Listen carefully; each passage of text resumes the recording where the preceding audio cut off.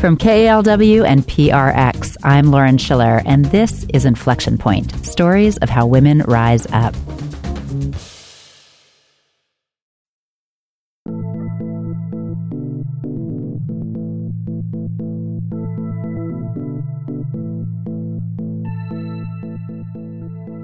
In order to really understand someone, they say you have to walk a mile in their shoes.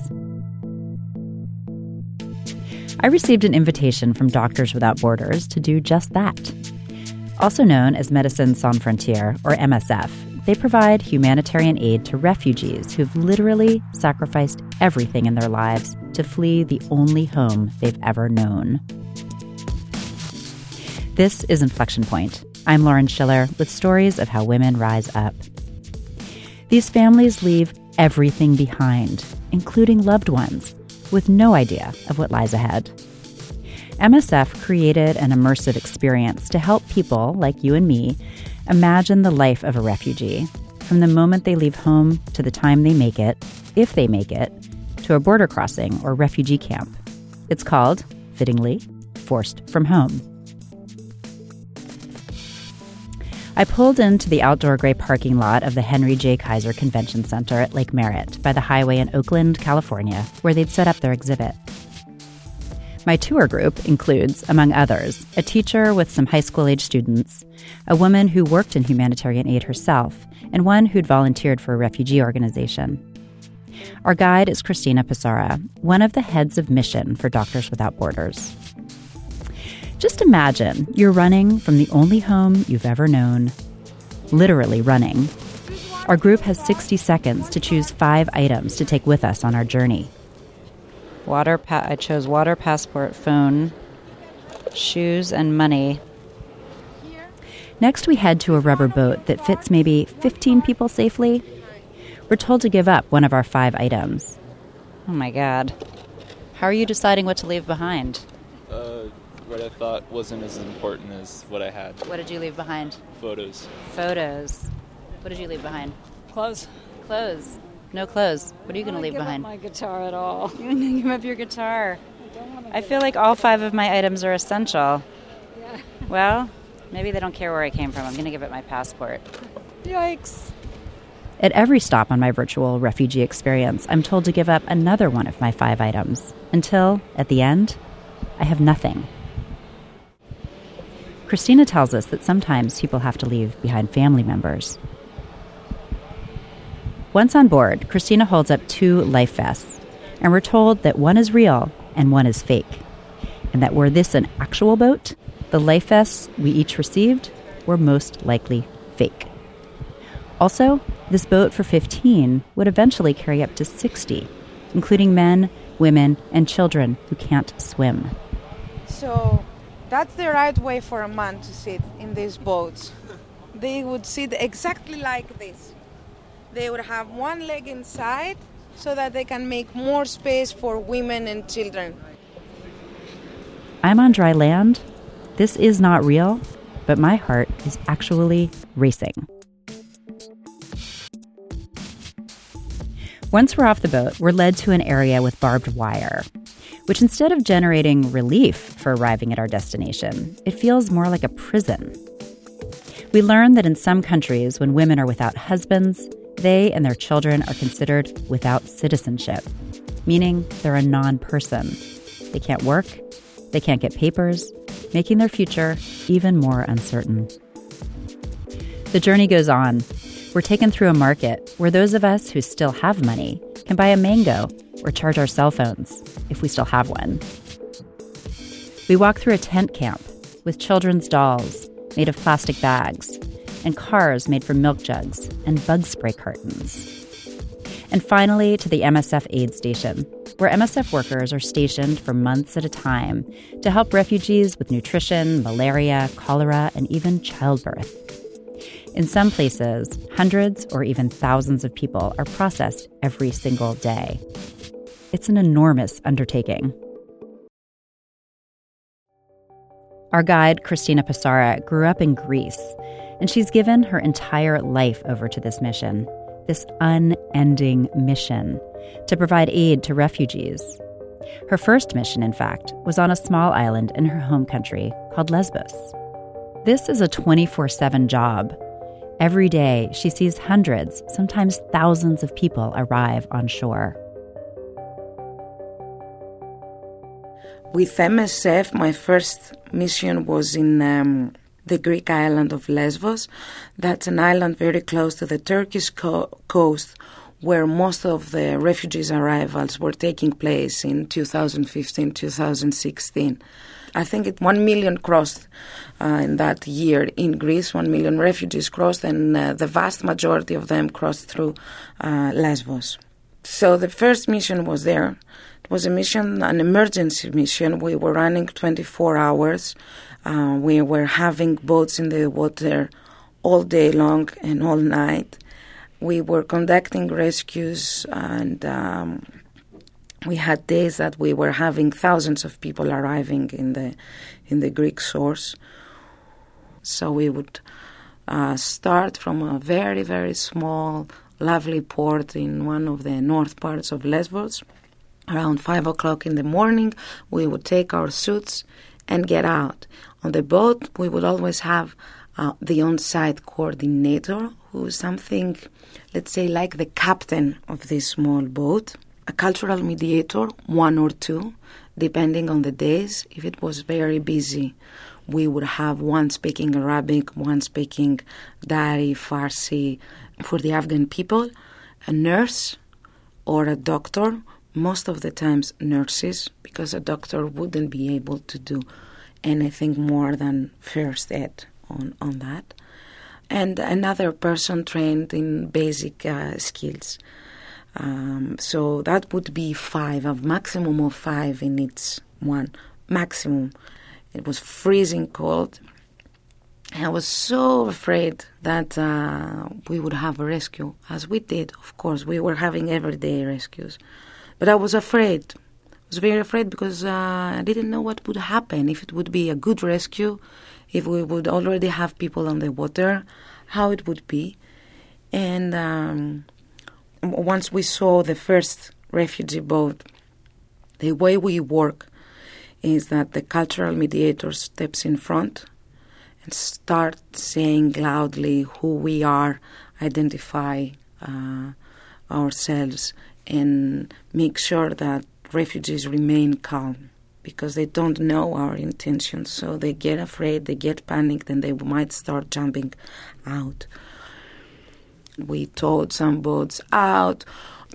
Once the mediator goes and says who we are, most of the people what would do would be to take the children or the babies, place them above their heads, start shouting that they have kids and asking us to take them on our boats because they felt it was safer to bring them out. So we did get a few kids.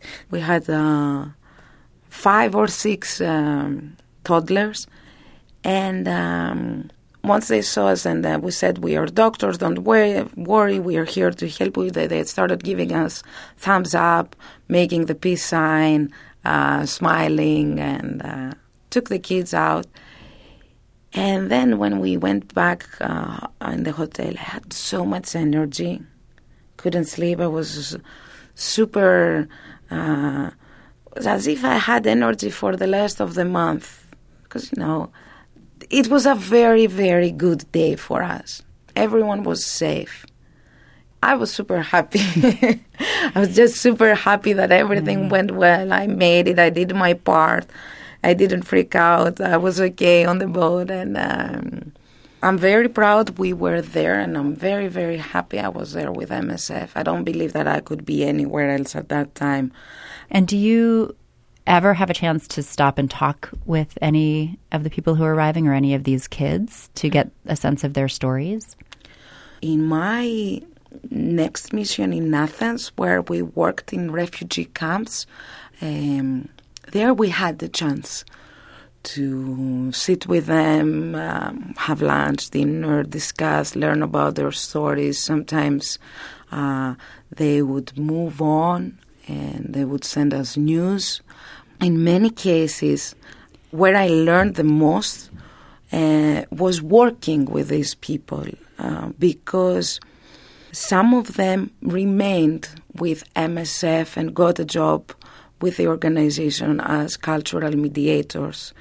These are the people who don't only work as translators, but they also may have experienced the same journey. They know the culture and they work with all the MSF teams as equal members.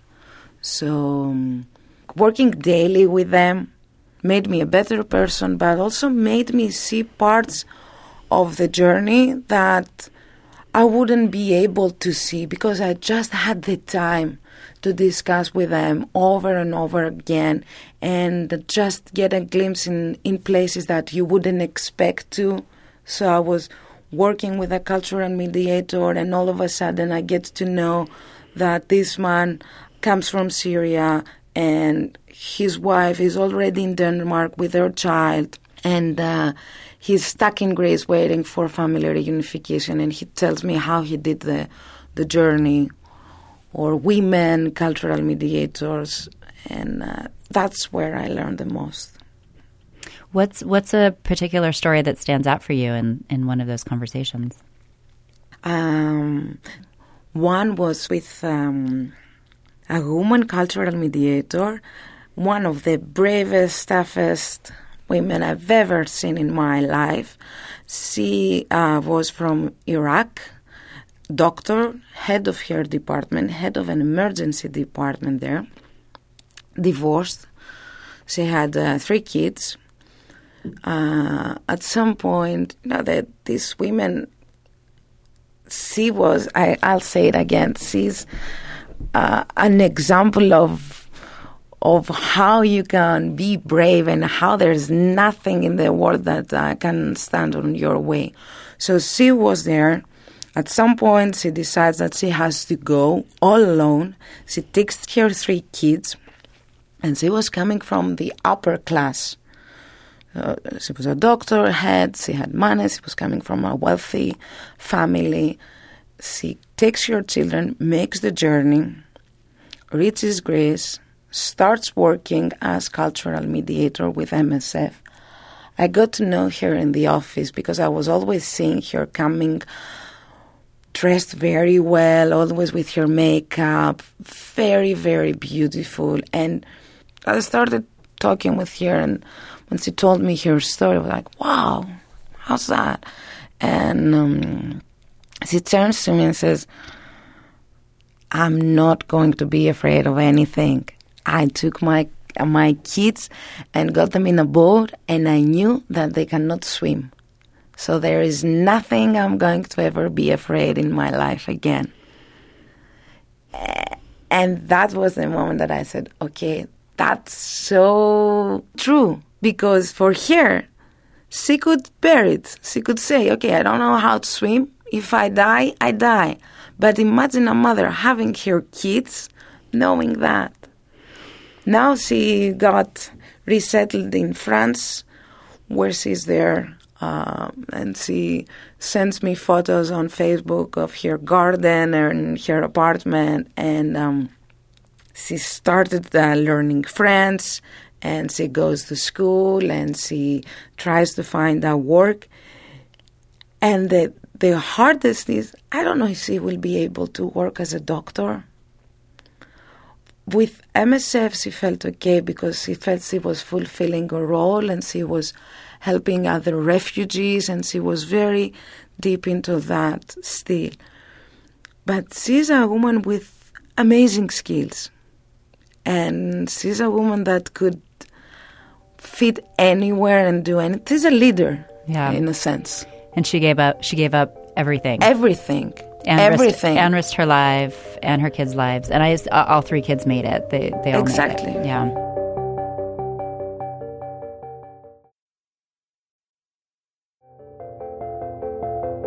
I'm Lauren Schiller. This is Inflection Point. I'm talking with Christina Psarra, a humanitarian field worker and head of mission for Doctors Without Borders.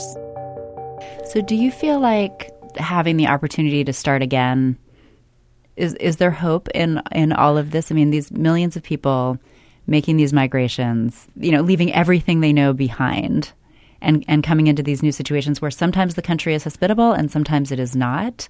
And you're there and your team is there and you're trying to help them with that transition. But then after that, how does she start again? I don't know. I just knew they do it. And yes, if there is to say, if it is to answer the question whether there is hope or not, I think there is hope. And I'm amazed to see how far they can go and how many things they can achieve with so little. So giving them just a shelter or a minimum place where they can feel safe, they will thrive in some cases. And you see societies welcoming people on the move, displaced populations, and after a couple of weeks or months or even years, they become one. And you see that I don't want to sound emotional. I want to say that it can happen and it doesn't need a lot of things. It doesn't take a lot of effort. You will see integration happening in places, in small villages. Cities, villages in the north part of Italy it's been the mayors and the municipalities requesting refugees to come and settle in these places so that they can boost the economy and make these societies grow again as their local populations have left these sites. Or tiny Greek islands like Tilos. That's a very, very small island where tourists tend to go in August, and they take the ferry from Piraeus, and it takes 24 hours to reach the island. So it has a few hundreds of inhabitants, only one school. And at some point, they started experiencing arrivals, and the whole local society, the local community, welcomed them. There was no infrastructure, of course, for these people. So they were taking them, trying to find ways to accommodate them. They opened the church, they opened the school. Then after a while, some NGOs went down and they made a small reception site. And the society said, let's see if we can keep some of them here. Let's keep some of them here to stay because we need people in these places. We need them. In summer, we need hands because we are not that many to cover the needs that come with the tourists. And some of them stayed. And you have a Syrian baker, an Iranian woman who works in the hotels, and they have become part of the society. And it's a mutual benefit. So they find a place where they stay, and you gain from their experience, because having survived these things, I'm sure you can do many more. How do you think about this work for you? What is it for you that keeps you coming back? And I think I'm addicted. I think it's what keeps you coming back is that you know that you can do something that will have an impact in someone else's life, a good impact. So you see that you are covering a need and you feel it and you know it. And I don't believe you have to travel very far or be someone who makes a difference in someone else's life. But with this work, you just get to see your mind sometimes works on a different level. So it's a different mindset that you have in some cases that drags you back. So you want to do that all the time.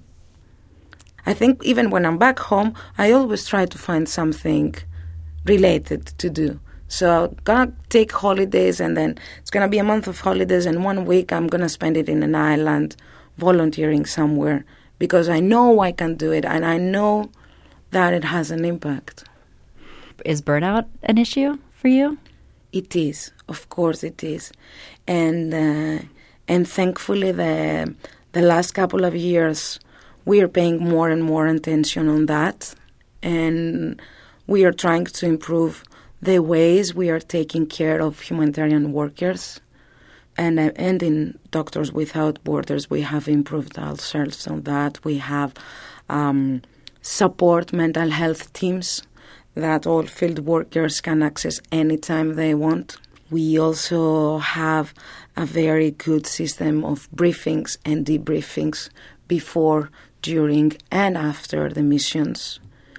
It's always very important to share your stories, and to be honest, most of the times where you find comfort and you kind of manage this burnout situation is also when you speak with colleagues and people who have experienced the same.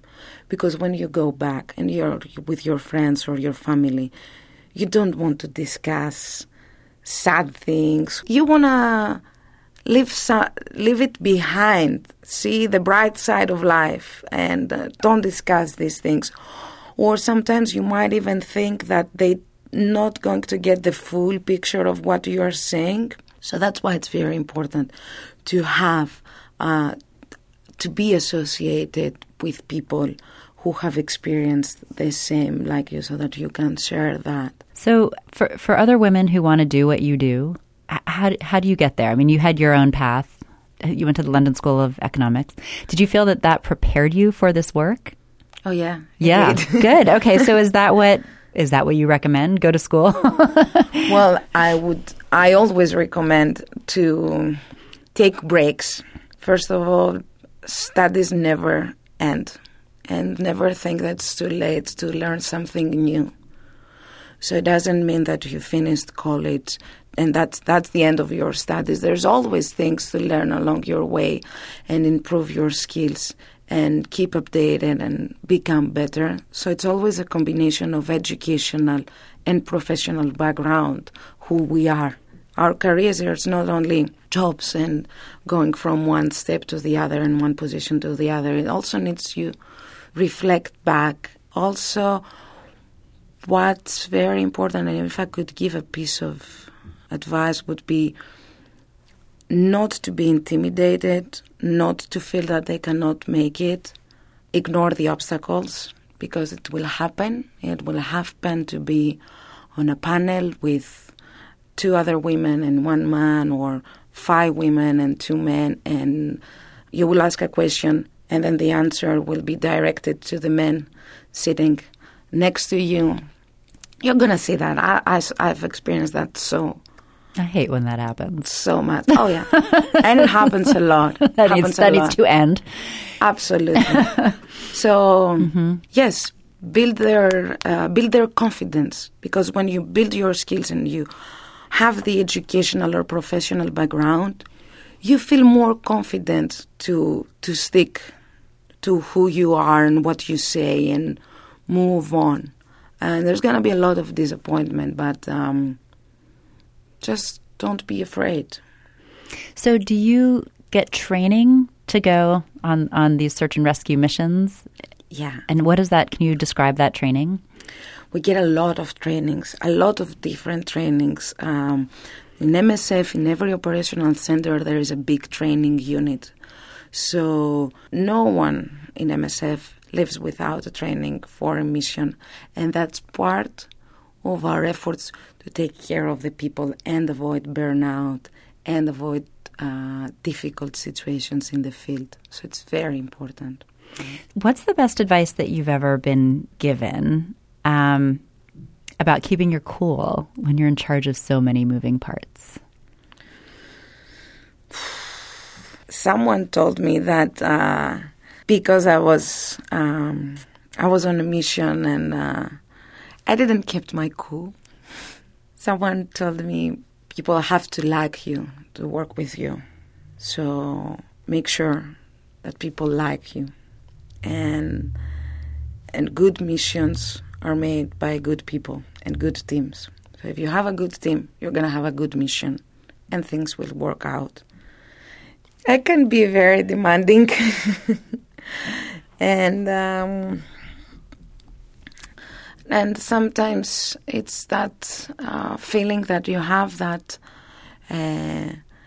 everything is excused just to do the right thing, and you forget that the people working there also have needs, and you have to take care of them too.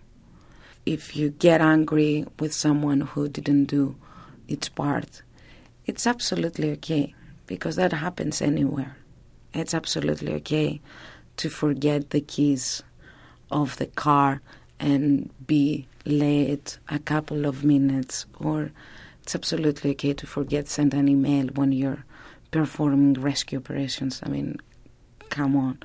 And or in some cases, I wanted to speak out for some incidents that we first had to manage internally and be prepared on the way that we would communicate them, so not to risk our operations, the access on the field. And when you're in an NGO like MSF, who has to manage millions of things at the same time, you have to be very careful on how you communicate things. Not that you're not saying what you have to say, but you have to say it in the right way so that you can reach all the audiences. And that's why we have communications departments, advocacy departments, so that to make sure that it's not only the people on the field. Because on the other part of the country, you might have another mission there. So you will risk what? Well, Christina, thank you so much for talking with me today. Thank you for hosting us, being with us. When you're outside this situation, reading about the refugees, hearing about the crisis, it's like a story far, far away. And the narrative is that the refugees are takers. And it's true in some ways. They leave with nothing, and they arrive with nothing, and in some cases, they're treated like criminals.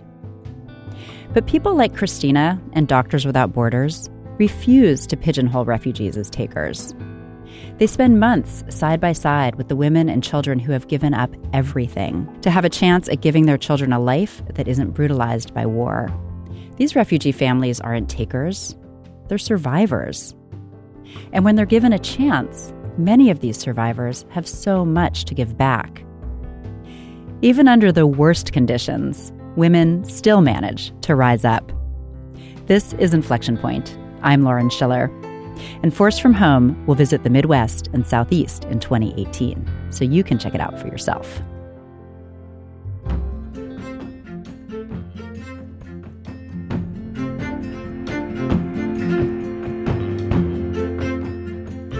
That's our Inflection Point for today.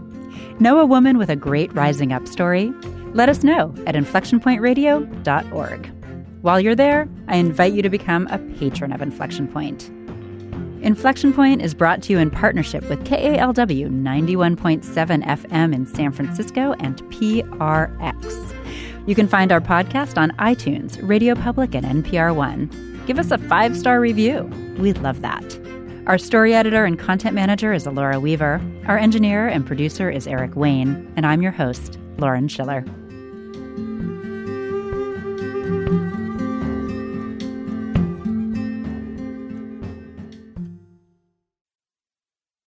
Support for this podcast comes from the Corporation for Public Broadcasting.